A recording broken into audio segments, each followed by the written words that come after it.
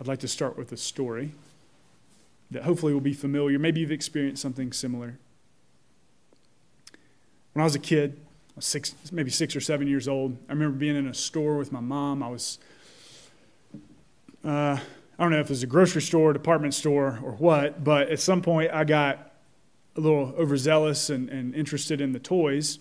And by the time I turned around, guess who was no longer beside me? Mom was gone. She'd gone around the corner. I guess I was lost. I was by myself, stomach dropped. I probably turned pale. I was scared. Yeah, anybody ever experienced that in your life? Yeah, so I was scared. I took a deep breath, rounded the corner, looked down the aisle. Mom wasn't there. I went to the next aisle. I looked down the aisle. Mom wasn't there. I felt worse and worse. The fear continued to mount and to build. I didn't know what to do. And in my little kid brain, I realized that if I was going to be okay, someone else was going to have to help me. Like something, I couldn't take care of myself on my own in that moment. I needed help. Now, of course, Mom had realized that I wasn't beside her either, and so she was doing the same thing that I was doing, and she probably felt a lot more afraid than I did in the moment. It's funny how parenthood will open your eyes to new things and perhaps new fears. Anyway, I want you to see if you can kind of hold on to that feeling just for a second. A feeling of being lost, a feeling of needing help, a recognition that you are in over your head, and that if you're going to be delivered from this situation, help's going to have to break in from outside of you. But there's another side to that coin, and there's another part to that story, because thankfully Mom and I did reconnect, right? I'm here today. And oh my goodness, the sweet relief of that, just the overwhelming relief. It's going to be okay. Mom is here. She is hugging me. I'm fine. She's fine. It's over. That's the other side of that coin that hopefully you have also experienced to whatever degree in your life. Have you felt that before? I'd like you to hold on to both sides of that story, that experience that was mine as a little kid, and probably yours too. As we enter into our scripture passage this morning, it's Jeremiah 31. You might say, why in the world are we reading Jeremiah at Christmas time? Jeremiah was a priest in Jerusalem who became a prophet, and his task was to announce to the people the coming judgment of God upon the nation. The whole book is basically an extended version of this. That doesn't sound real hopeful at Christmas, does it? Israel, why was God's judgment coming? Israel had failed. They had neglected to care for the poor in their midst, and they had turned away from the foreigner who was among them. Caring for the poor and caring for the alien in their midst, these are two things that God cares very much about and has particular direction in regards to these groups of people in the Bible. The folks had stopped doing this.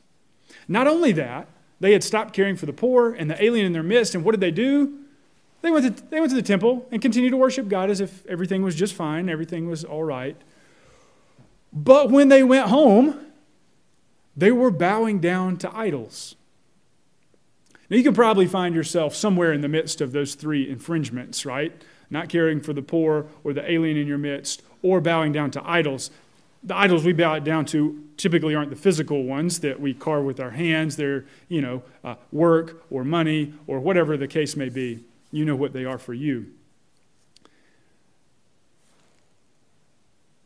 But it had gotten so bad that the people were bowing down to idols. That doesn't, God takes that very seriously. Why? Well, because when they were worshiping these idols, it had gotten so severe that people in Israel were sacrificing children. They were practicing child sacrifice because they were following these other gods, these gods like the people in the land, the Canaanite gods in the country around them. So yeah, it had gotten really, sometimes we might hear not caring for the poor or the alien in our midst and practicing idol worship and I mean, we know those things are bad, but they don't really connect with us. And you say, well, because of that, they were sacrificing children. You say, whoa, okay. All right. God's judgment was coming with good reason. It was Jeremiah's job to tell the people that this was on the way. What was that going to look like? Babylon, this country from the north, a bit to the east, this huge power was going to come in, defeat the people, destroy many of the things within Israel, and send the people who managed to survive into exile. They're going to take them out of their homes and take them to a far country. Again, this was Jeremiah's job to tell the people this. Why are we hearing this at Christmas? Well, our passage comes within a small section here in the middle of the book in which Jeremiah also, at the Lord's direction, tells the people about the other side of the coin. The people certainly say, okay, the Lord's judgment is coming. We're in over our heads. If there's going to be salvation, Babylon's at our throats. If there's going to be salvation, it has to come in from outside of us. So can't you imagine their sweet relief when they heard this word from the Lord, that he would also restore them and remain faithful, though they had not remained faithful to the covenant that he made. So can you hold on to that a second? The kid lost in the grocery store, the fear, but then the joy of restoration. A country who hears that judgment is coming upon them, that a foreign nation is going to conquer them, and then yet the promise that, again, one day it will be okay. If that's not really connecting with you, maybe just kind of remember 2020 and 2021 and the depths of despair and the frustration and the suffering of this past year, and how many of us are not looking to 2021 saying, oh, we hope this next year will be better. We hope the other side of the coin will turn and we experience the sweet relief of that. We hope that some kind of salvation is going to come to us. Okay, so we get that. We can connect with all of this in this passage. So as we enter into it, I want you to listen carefully and listen well. Jeremiah 31, verses 1 through 14.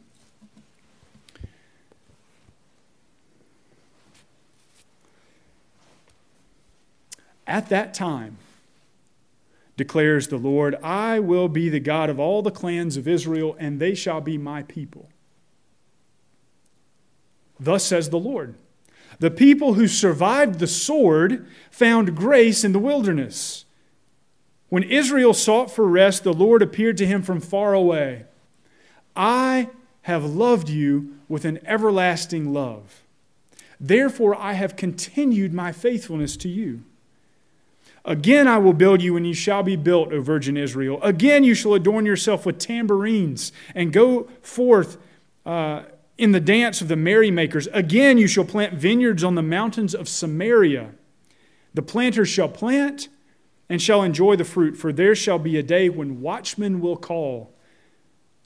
In the hills of Ephraim, arise and let us go up to Zion, to the Lord our God. For thus says the Lord. Sing aloud with gladness for Jacob and raise shouts for the chief of the nations. Proclaim, give praise, and say, O Lord, save your people, the remnant of Israel. Behold, I will bring them from the north country and gather them from the farthest parts of the earth. Among them, the blind and the lame, the pregnant woman and she who is in labor together. A great company they shall return here. With weeping they shall come, and with pleas for mercy I will lead them back. I will make them walk by brooks of water, in a straight path in which they shall not stumble. For I am a father to Israel, and Ephraim is my firstborn. Hear the word of the Lord, O nations, and declare it in the coastlands far away. Say, he who scattered Israel will gather him and will keep him as a shepherd keeps his flock. For the Lord has ransomed Jacob and has redeemed him from hands too strong for him. They shall come and sing aloud on the height of Zion. And they shall be radiant over the goodness of the Lord, over the grain, the wine, and the oil, and over the young of the flock and the herd. Their life shall be like a watered garden, and they shall languish no more. Then shall the young women rejoice in the dance, and the young men and the old shall be merry. I will turn their mourning into joy. I will comfort them and give them gladness for sorrow. I will feast the soul of the priests with abundance, and my people shall be satisfied with my goodness, declares the Lord. This is the word of the Lord. Thanks be to God. Let's pray. Lord, we thank you that your word is living and active and sharper than any two-edged sword, piercing to the division of joint and marrow. Thank you that you find a way into our hearts, into our lives, into the very center of who we are. And we come with concerns and people that we're praying for and fearful for, and circumstances that are uncertain, and you have a word to speak to us that you will restore and that you will save. Help us to hear it this day and to experience the sweet relief and deliverance that comes from you and that transforms us each into light, a reflection of your light. Pray this in Christ's name. Amen. So I think all can connect at some level with this sense of this feeling of needing to be saved, needing to be delivered.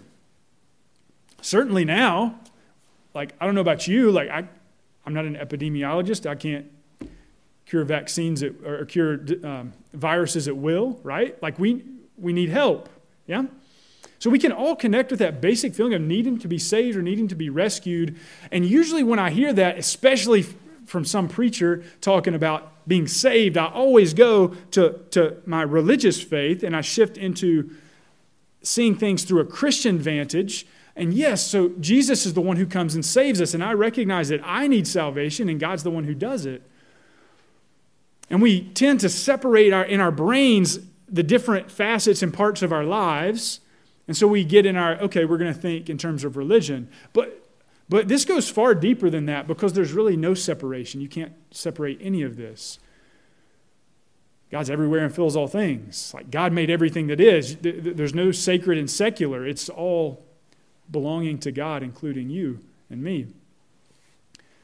And so what I want to do just for a second is maybe just show how human beings are obsessed with being saved. We are obsessed with it. It's in all the stories that we tell. It's in all the books that we write. It's in all the novels that we read. It's in all the movies and TV shows that we watch. It's everywhere. But typically we think about being saved when we come to church and then boom, there it is. Okay, we can think with our religious hat on. So I'm going to give you a couple examples and see if this can't point us to this deep-seated fact that goes beyond sometimes our conscious awareness that we know we need to be saved. And that salvation has to come from outside of us. It's not something we produce of our own. So you know where we're going to start? We're going to start with some cartoons. It's everywhere, I'm telling you. Tom and Jerry. Any Tom and Jerry watchers? Right? Tom the cat. Yeah, there we go. Thank you. Tom the cat is always chasing down Jerry the mouse, and they're in this constant cycle of pursuit and escape and so on. Occasionally they team up when they're trying to get away from the dog, right? But they're usually at odds. Tom and Jerry. So what I want you to see is that in all of our stories, the climax, the point towards which everything builds and points towards and moves towards, and the point from which everything then resolves is that moment in the story where salvation happens, where the saving takes place. And we're just telling stories over and over about people and things being saved because we love to find ourselves in that story, identify with the characters who are either saving or being saved, and it's in all the stories we tell. So Tom and Jerry actually takes that moment of climax And it doesn't do a whole lot of build-up or resolution. It's just the climactic moment over and over and over again, the moment of salvation over and over and over again. The whole thing is Jerry suspended over the gaping jaws of Tom and somehow miraculously escaping over and over and over again for 30 minutes. And then you watch the next one and the same thing happens again and again. Right? I mean, isn't that all of Tom and Jerry? We're obsessed with seeing Jerry be saved, be delivered, be rescued. He's in over his head. He's facing circumstances and creatures in the world that are more powerful than he is, and yet he's delivered. Sometimes by fate or sometimes by his own ingenuity, but he's saved nevertheless. Okay, so let's move from Tom and Jerry to some of you Star Wars fans. Yeah? First movie, all right? You got the Death Star destroying planets. People on the planet realize, whoa, we're about to be blown up. We're in over our heads. We can't save ourselves. Salvation has to come from outside of us. Who zooms into the scene? Luke Skywalker flies into the Death Star. He's making his way in, and at the moment, that climactic moment when all hope seems lost, his instruments fail. What happens? Even for Luke, something kind of comes in. The force, whatever that is, directs him, and he's able to shoot and hit the center of this thing and blow the whole thing up. So Luke is saved, and he manages to fly out before the whole thing explodes. But then the people on the planet experience salvation too. It's at the climax. It's the main point of the story. And we can all identify that there are things that bring death into the world, and maybe death itself is that final great enemy that we can't conquer. We know we need salvation from it, but we can't do it on our own. We tell stories about salvation because we know deep down we need to be saved, and we're not watching them because we're thinking about, well, this seems Christian, or this connects with some fundamental aspect of my Christian faith. No, we just watch it because something about it rings true for us. It's woven into our being. Or, go ahead and think about every James Bond movie that ever was made. Yeah? James Bond, a few James Bond aficionados in here this morning. How does it begin? The world, or what is it, MI6, hears that there's some terrible, awful threat that the world can't handle, that's either going to change the world order or destroy the world or something. People are in big trouble. They need to be saved. So what happens? They send James Bond out. He finds the villain. They have an initial encounter. Bond sort of easily triumphs. But then it gets worse. He's captured. He's always captured. And he's placed in some room or some situation that seems inescapable. And here's the climax of the movie. The point towards which everything builds. The point from which everything resolves. He's trapped. Miraculously, he always escapes, right? And I mean, to the point of it being ridiculous sometimes. He always escapes. Bond makes it out. So that then what happens after that? Salvation comes to the world. He defeats the bad guy and people are saved. It's in all our stories. Something within us knows that we need to be saved. And so we watch stories of salvation playing out over and over and over again. Maybe you're not into sci-fi or Bond. Maybe you like old Western movies. Gary Cooper and High Noon, into the movie's happening. Bad guys have come. It looks like he's lost. Climax. What happens? His wife comes in and saves him, saves the town, saves the day, saves the movie. And, of course, they can, ride off into the sunset. We tell stories about salvation over and over again. It's in our fairy tales and nursery rhymes. Think Jack and the Beanstalk. Just before the giant gets him, he escapes down the beanstalk. In the nick of time, he chops it down. He's saved. Think about Little Red Riding Hood. Just before the wolf gets her, who bursts in through the door? The woodsman brings salvation. Salvation comes in from the outside. She doesn't have the resources on her own to do it. It comes to her. Think about Goldilocks. She's in the house. She's, wrecked the place and eaten the porridge and whatever. And the bears are back. And she finds a window. The point of salvation. The place where it happens. Do you begin to see, especially in an entertainment-driven culture, What are we entertained by? How do we entertain ourselves? Well, we just watch stories about salvation over and over. I think it's really because it's the story of the world. It's the story of the Scriptures. Adam and Eve sin against God, turn away from God. They find quickly, knowing good and evil, that they are in over their heads. They can't save themselves. They just go hide in a corner. And God comes to them and clothes them and says, again, hey, yes, the judgment is you're out of the garden. But again, you will be restored. Again, we will walk together in the cool of the day. Again, things will be set right. The world faces a flood. They are literally about to be in over their heads. Death's at the door. God makes a way. He sends Noah. He says that the judgment is there, and yet I will preserve. I will keep. The Hebrews are enslaved to Pharaoh. They're in over their heads. They're in a world that they can't control. They're at the mercy of forces larger and meaner than they are. Salvation is going to have to come in from the outside. God sends Moses and delivers them, and they know salvation. The people are beginning to enter into the promised land. Joshua is leading the way. They face these giant people, Gog and Magog, these foreign kings who commune with demons, who are bowing down to idols, who are doing horrible things, child sacrifice among them. The people want to run. How can we face these folks? Salvation comes in. God delivers. Of course, the stories of exile and of return and restoration. All of these point, and here's where it comes to Christmas, all of these point to Jesus. The world finds itself in deep darkness. Salvation, if it's going to come, has to break in from the outside. We can't work hard enough. We can't create a utopia. We can't be kind enough or make sure everyone else is kind enough to change our fallen fundamental human nature. Salvation has to come from outside. And Christmas is about the fact that it has.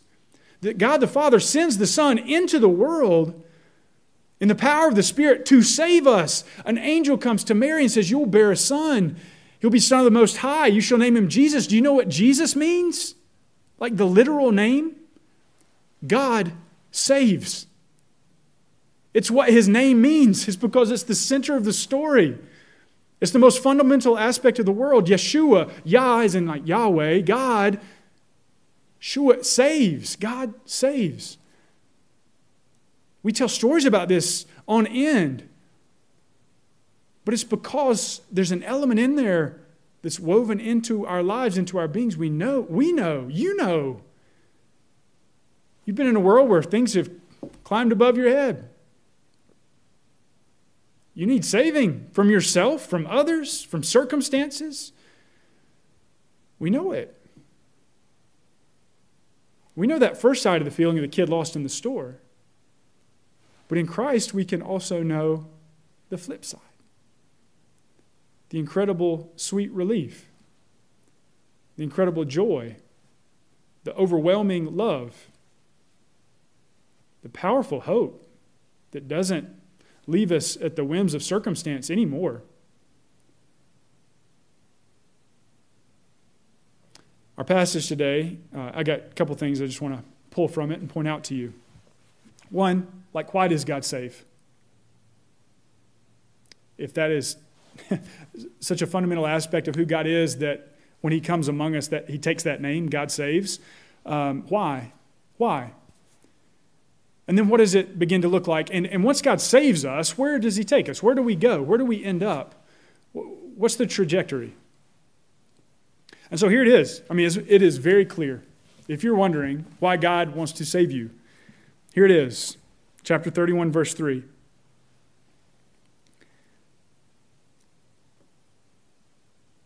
I have loved you with an everlasting love. That's why. That's why God saves you, because he loves you. I have loved you with an everlasting love, therefore I have continued my faithfulness to you. And certainly when I hear that for myself, I hear, even when I wasn't faithful in return. That's why we need saving. That's why the relationship needs to be restored. But God remains faithful. Why? Because He loves us. And so when He comes to save, what does it look like? Yes, in the story of the Scripture, in the build-up to the climactic moment, we see God sending messengers, emissaries, servants ahead.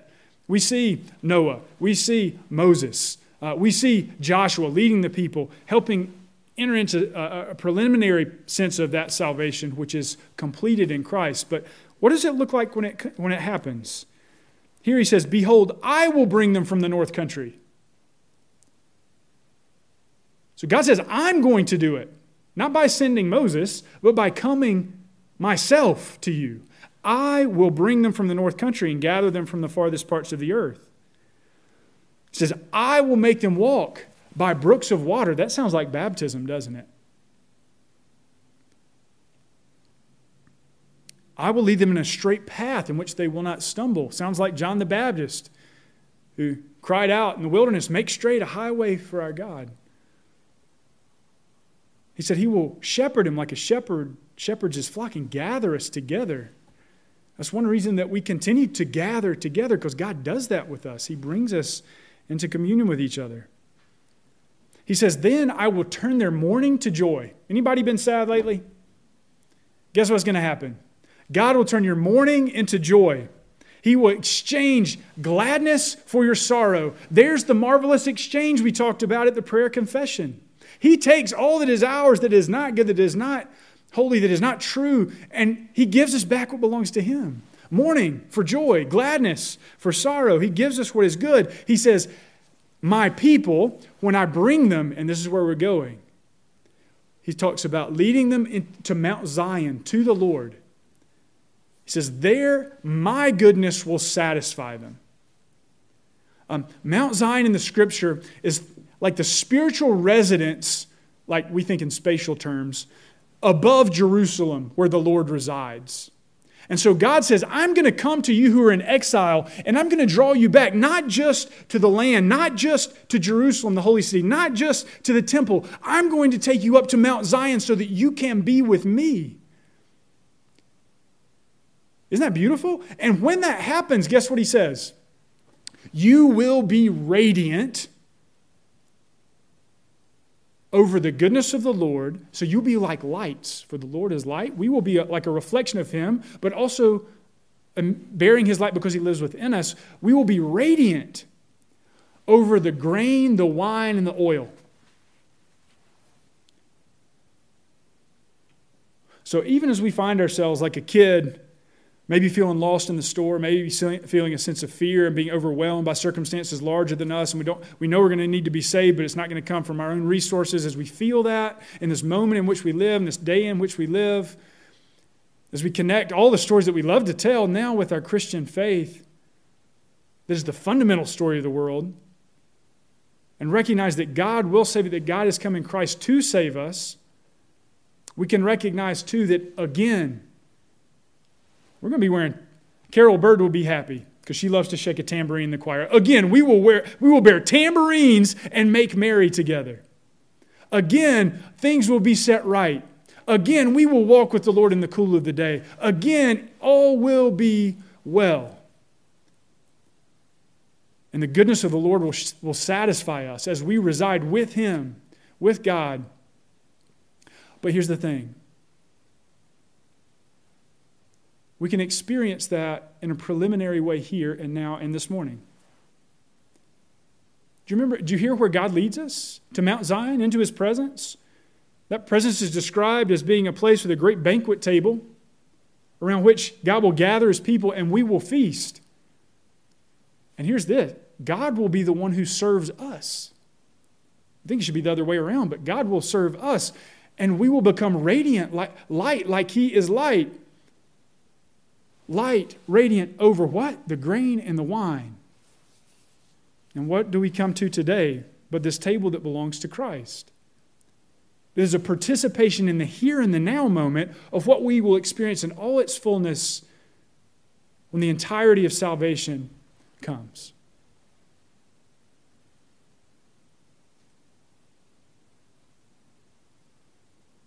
This is where we can experience the other side of that coin. So I invite you there this morning. God saves. In the name of the Father, and the Son, and the Holy Spirit. Amen.